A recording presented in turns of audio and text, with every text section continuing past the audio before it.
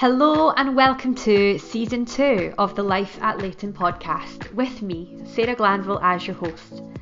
Here at Leyton UK, we know our people are more than just their job.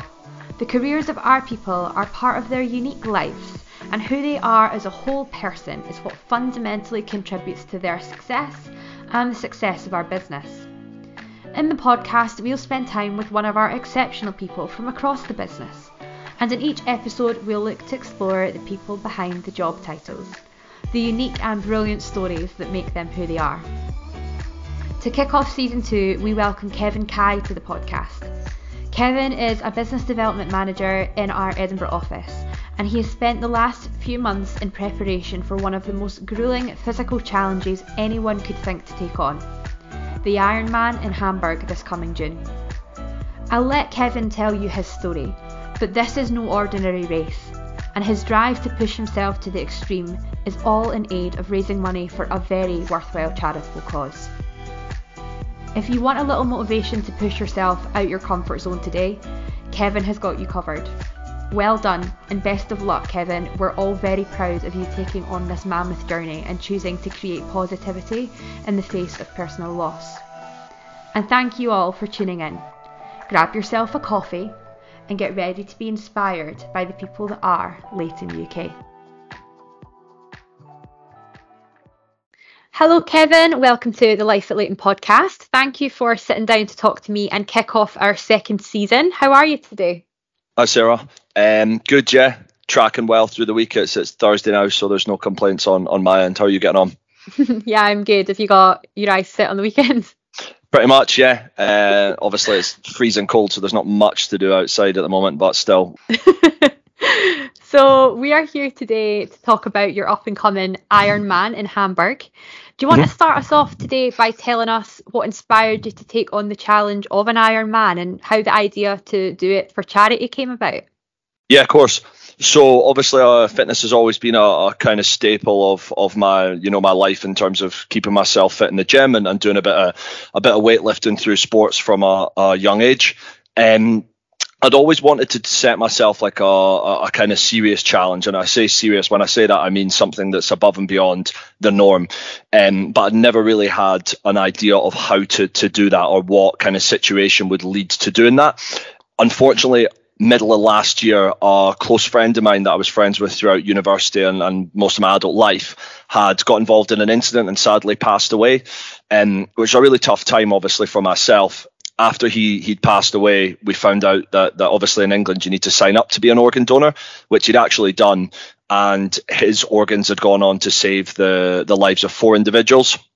I'd kind of sat on that and mulled it over for a while.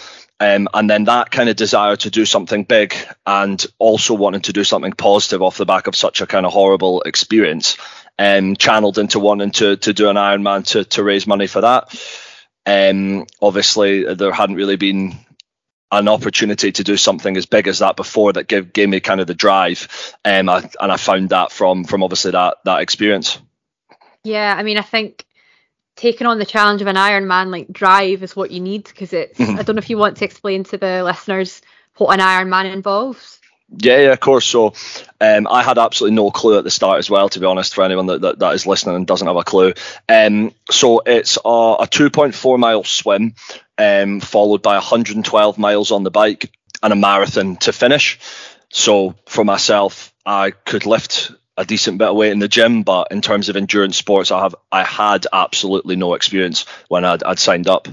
I think any one part of that journey is a huge undertaking, but to do it together is just incredible and an amazing achievement. And I think that it's amazing to see you've turned a negative experience into something positive for yourself and for charity. So as we've discussed, like an Ironman is no joke, but I'd be really keen for you to share some insights into your training routine and kind of the physical and mental preparations that you've had to undertake to prepare yourself for the race.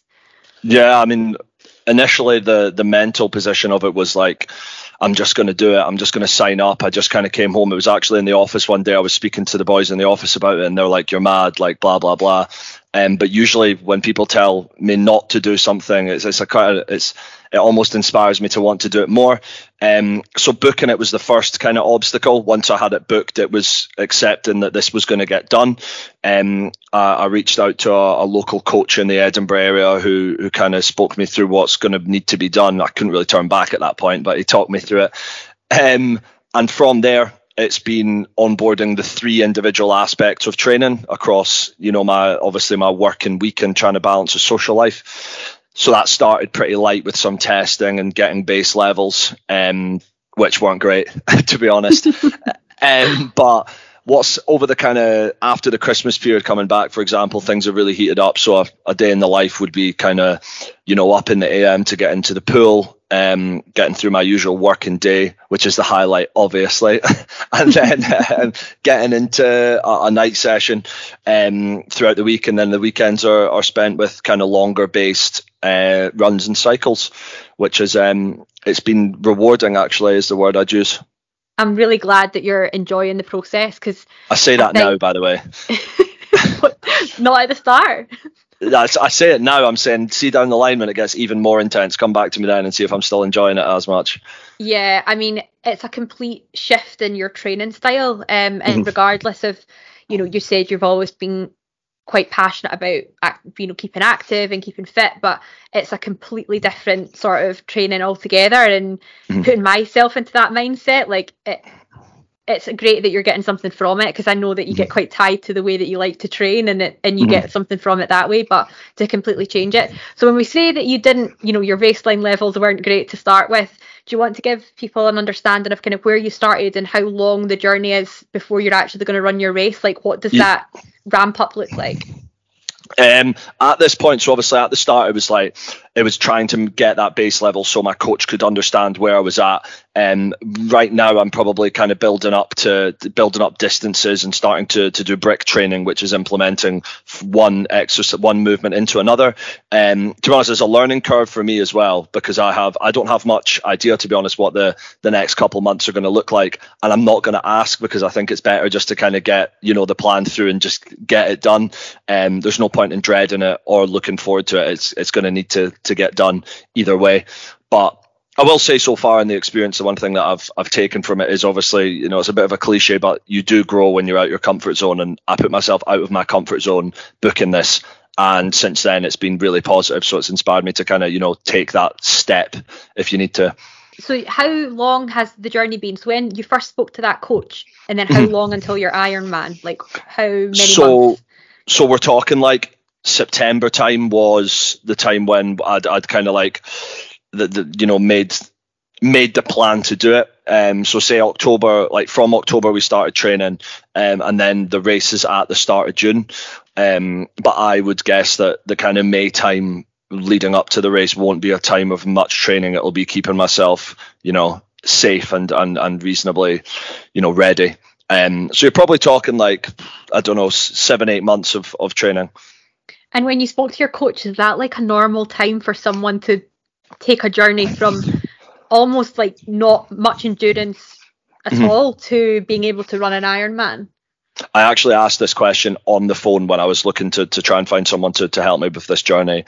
And he said, the first answer he gave me was that there is no normal, because anyone that does these Ironmen are not normal people, because it's obviously crazy as it is. But I mean, he just said it's possible if you've got the motive that you do and whatnot. It is, you get out what you put in. Again, it's another cliche saying, but like, it's the truth. There's probably no set time. I'd say 8 months from nothing to race is probably quite tight. Well, I'd like to think so anyway, because it's tough. But yeah, I think that time frame is probably it's a sharp one. Yeah, it's incredibly impressive, and I think a lot of it will just be down to you driving it and you committing to the process, because there's probably a lot of points in time where it would be easier to give up, but you're committed to it, so it says a lot for your character. Completely. Do you want to tell us more about the charity that you've chosen? What motivated you to support this particular cause, and how can the listeners contribute or get involved? Yeah, I mean, as I touched on, the the charities, the NHS Blood and Transplant Charity, because obviously through that time of grief for everyone that knew Matthew, it was a really dark time, and some light that came out of that at the end was that he'd obviously saved, like, you know, the lives of younger individuals, older individuals, and through being an organ donor. Now the NHS Blood and Transplant Charity, you know, like, you never know when you're going to need an organ. You can't forecast anything like that. You never know when a loved one's going to need one. So I think it's a great organisation to back. In terms of the link for donating, I've got my own personal link, which is on my kind of social media and my LinkedIn. But happy to distribute that obviously internally. A lot of people are saying to me, well, we'll wait till you've actually done, you know, a bit more work, or even post race, which I think is completely fair because nothing's actually been done yet. But yeah, I'll definitely get something distributed so that people can have a read and potentially donate. Yeah, so obviously, hopefully our colleagues who listen to this will back you, and I think that the effort that you're putting in over, you know, the race is one thing, but this is a long journey, and the journey is probably really grueling, and it's a grueling 8-month journey or 6-month journey for you before you actually hit race day. So I think that in itself would deserve a little bit backing from our peers, but we also share our podcast with our external talent community and candidates that we consider life at Leyton, so I'm hopeful that maybe a few of them would like to support you as well. I don't know about you, but I think this would be a great opportunity as well to say, if you've ever thought about being an organ donor, to get signed up to the register. Yeah, it's a good question. Now, I might be wrong here, so don't quote me on this, but I believe that in Scotland you're actually automatically an organ donor. Which if I wasn't, I would now have obviously signed up. I mean, you don't really think you never really think about these things until they happen. It's one of those things, but completely. I mean, look at the impact that you can have on someone else's life. It's mad. And as I said, you never know who or when, do you know what I mean, is going to need that help. That's why I think it's such a good charity to be backing. 100%. And I think it's often people maybe would have wanted to support that cause, but they never got round to signing up or something. And even from you mentioned that it supported you and Matthew's family and friends through the grief, is that there's something positive that's come out of the back of it. So if it's something anyone's ever thought about, I would definitely encourage them to get signed up if they're not already part of the 100%. Register in Scotland. So how has Leyton UK and the businesses in your network been involved or supportive of your Ironman journey? So when I was brainstorming the fundraising, I wanted to find a way to kind of get the fundraising off the ground, and the kind of entrepreneurial idea I had was to offer companies and local business owners the opportunity to sponsor the tri-suit and have their branding on it for the race, and you know, any photos or anything after obviously being situated on it. I got a good response. You know, I've got it ranges from my local barber who's backing me, the gentleman who owns the local Indians backing me, right up to kind of CEOs that I know from home, which has been brilliant. So we're hopefully going to get the kit made at the end of this month, which I'm happy to obviously share photos of. But I'm really thankful for those companies because they're what really lifting the bulk of the fundraising up. Leyton, on the other hand, have actually offered, which is brilliant, to purchase and design the tri-suit, which is really, really good. I'm really happy about that. So that will involve the kind of primary sponsor obviously being Leyton, and the NHS Blood and Transplant Charity, and then all of the other companies being kind of, you know, subsequently down the arms and the legs of it. So I think I'm quite excited to see what the kit will look like when it comes out. Yeah, I mean, it sounds awesome. I think you'd mentioned to me before it was kind of like similar to our Leyton sailing team style, which is pretty cool. Yeah, that was the idea I'd had. A nice colour scheme and get the sponsors similarly located. Yeah, that's fantastic. So embarking on an Ironman is obviously a significant personal undertaking. How have you felt this journey's impacted you on a personal level, and what lessons have you experienced along the way? Well, I mentioned that kind of like stepping out of your comfort zone, and I think that really is where growth does happen in you know, a lot of aspects of life. So the main thing would be that already I now understand that I'm capable of a lot more than I thought I was. That's on a physical and a mental level. You know, the physicality of it, I'm reaching grounds and distances that I wouldn't have dreamt of doing before. which is brilliant. But I think in terms of the main thing is it's that mental resilience. You're working in, it reinforces the fact I'm in the right job as well, because it shows I do have that resilience. And I think a lot of people probably doubt their own resilience. But as I said, until you put yourself in a situation where you can really kind of meet that, that block, you don't know. So in terms of lessons about myself, it's just kind of inspiring me to do more, because when you push yourself, you really probably will get there. And what's the worst that's going to happen? You're probably going to fail, try again and do it anyway. Do you know what I mean? So I love that. And yeah, I completely agree with you. You're taking on an extreme sport, like it's in probably one of the most extreme sports that you can do. And if anyone who competes in extreme sport or takes part in extreme sport, I think you learn very quickly that the mental side of it is actually is a huge part of the game. Like, your body will do what your mind tells it to. So it's just learning that if you commit to yourself that you're going to do something, keeping up that commitment and the discipline that you need to be able to do that, it'll push you forward. And as you say, like, I love that you've kind of walked away with this and been able to transfer that into other areas of your life, like your career, and say, you know what, I am doing the right role because I am resilient and I'm have the ability to persevere. I think it's fantastic. So what would your advice be for someone that is thinking about challenging themselves to something completely out of their comfort zone? Yeah, it's honestly just give it a go. Do you know what I mean? Like, whether it's someone listening to this podcast who's considering getting a job at Leyton, doesn't know if they're resilient enough for it, whether it's someone wanting to run a marathon for a specific cause, or whether it's someone that just wants to get up and go to the gym and for whatever reason they're struggling. I think, to be honest, it's just really doing it. It's such a cliche, but like, the truth is the truth. You just have to get up, you have to give it a go. And like, the first time I got in the swimming pool for this Ironman training, I genuinely done 3 lengths. I went up with my flatmate, we got in the pool, and I was like, right, let's do this. Considering the total lengths are like hundreds, I got in the pool, I was like, right, let's give us a bash. And like, after 3 lengths, I looked at him and I was like, mate, I'm just not cut out for this. So I'd say just get out, just do it. If something's not for you, it's not for you, but there's literally no harm in giving it a go anyway. Yeah. And you're always going to be the very worst at something the first time you try it, so it's trying it and building from there. Perfect. Completely. Last question actually I have for you before we kind of wrap up. So do you have a funding target or an idea in your mind what you're going to raise, what you like to raise? Yeah, so I'd set the initial funding target at about £2,000, at £2,000. So we've actually exceeded the target, and I'm up at about £2,800 at the moment. I've got no limit on where I want. I'm not going to.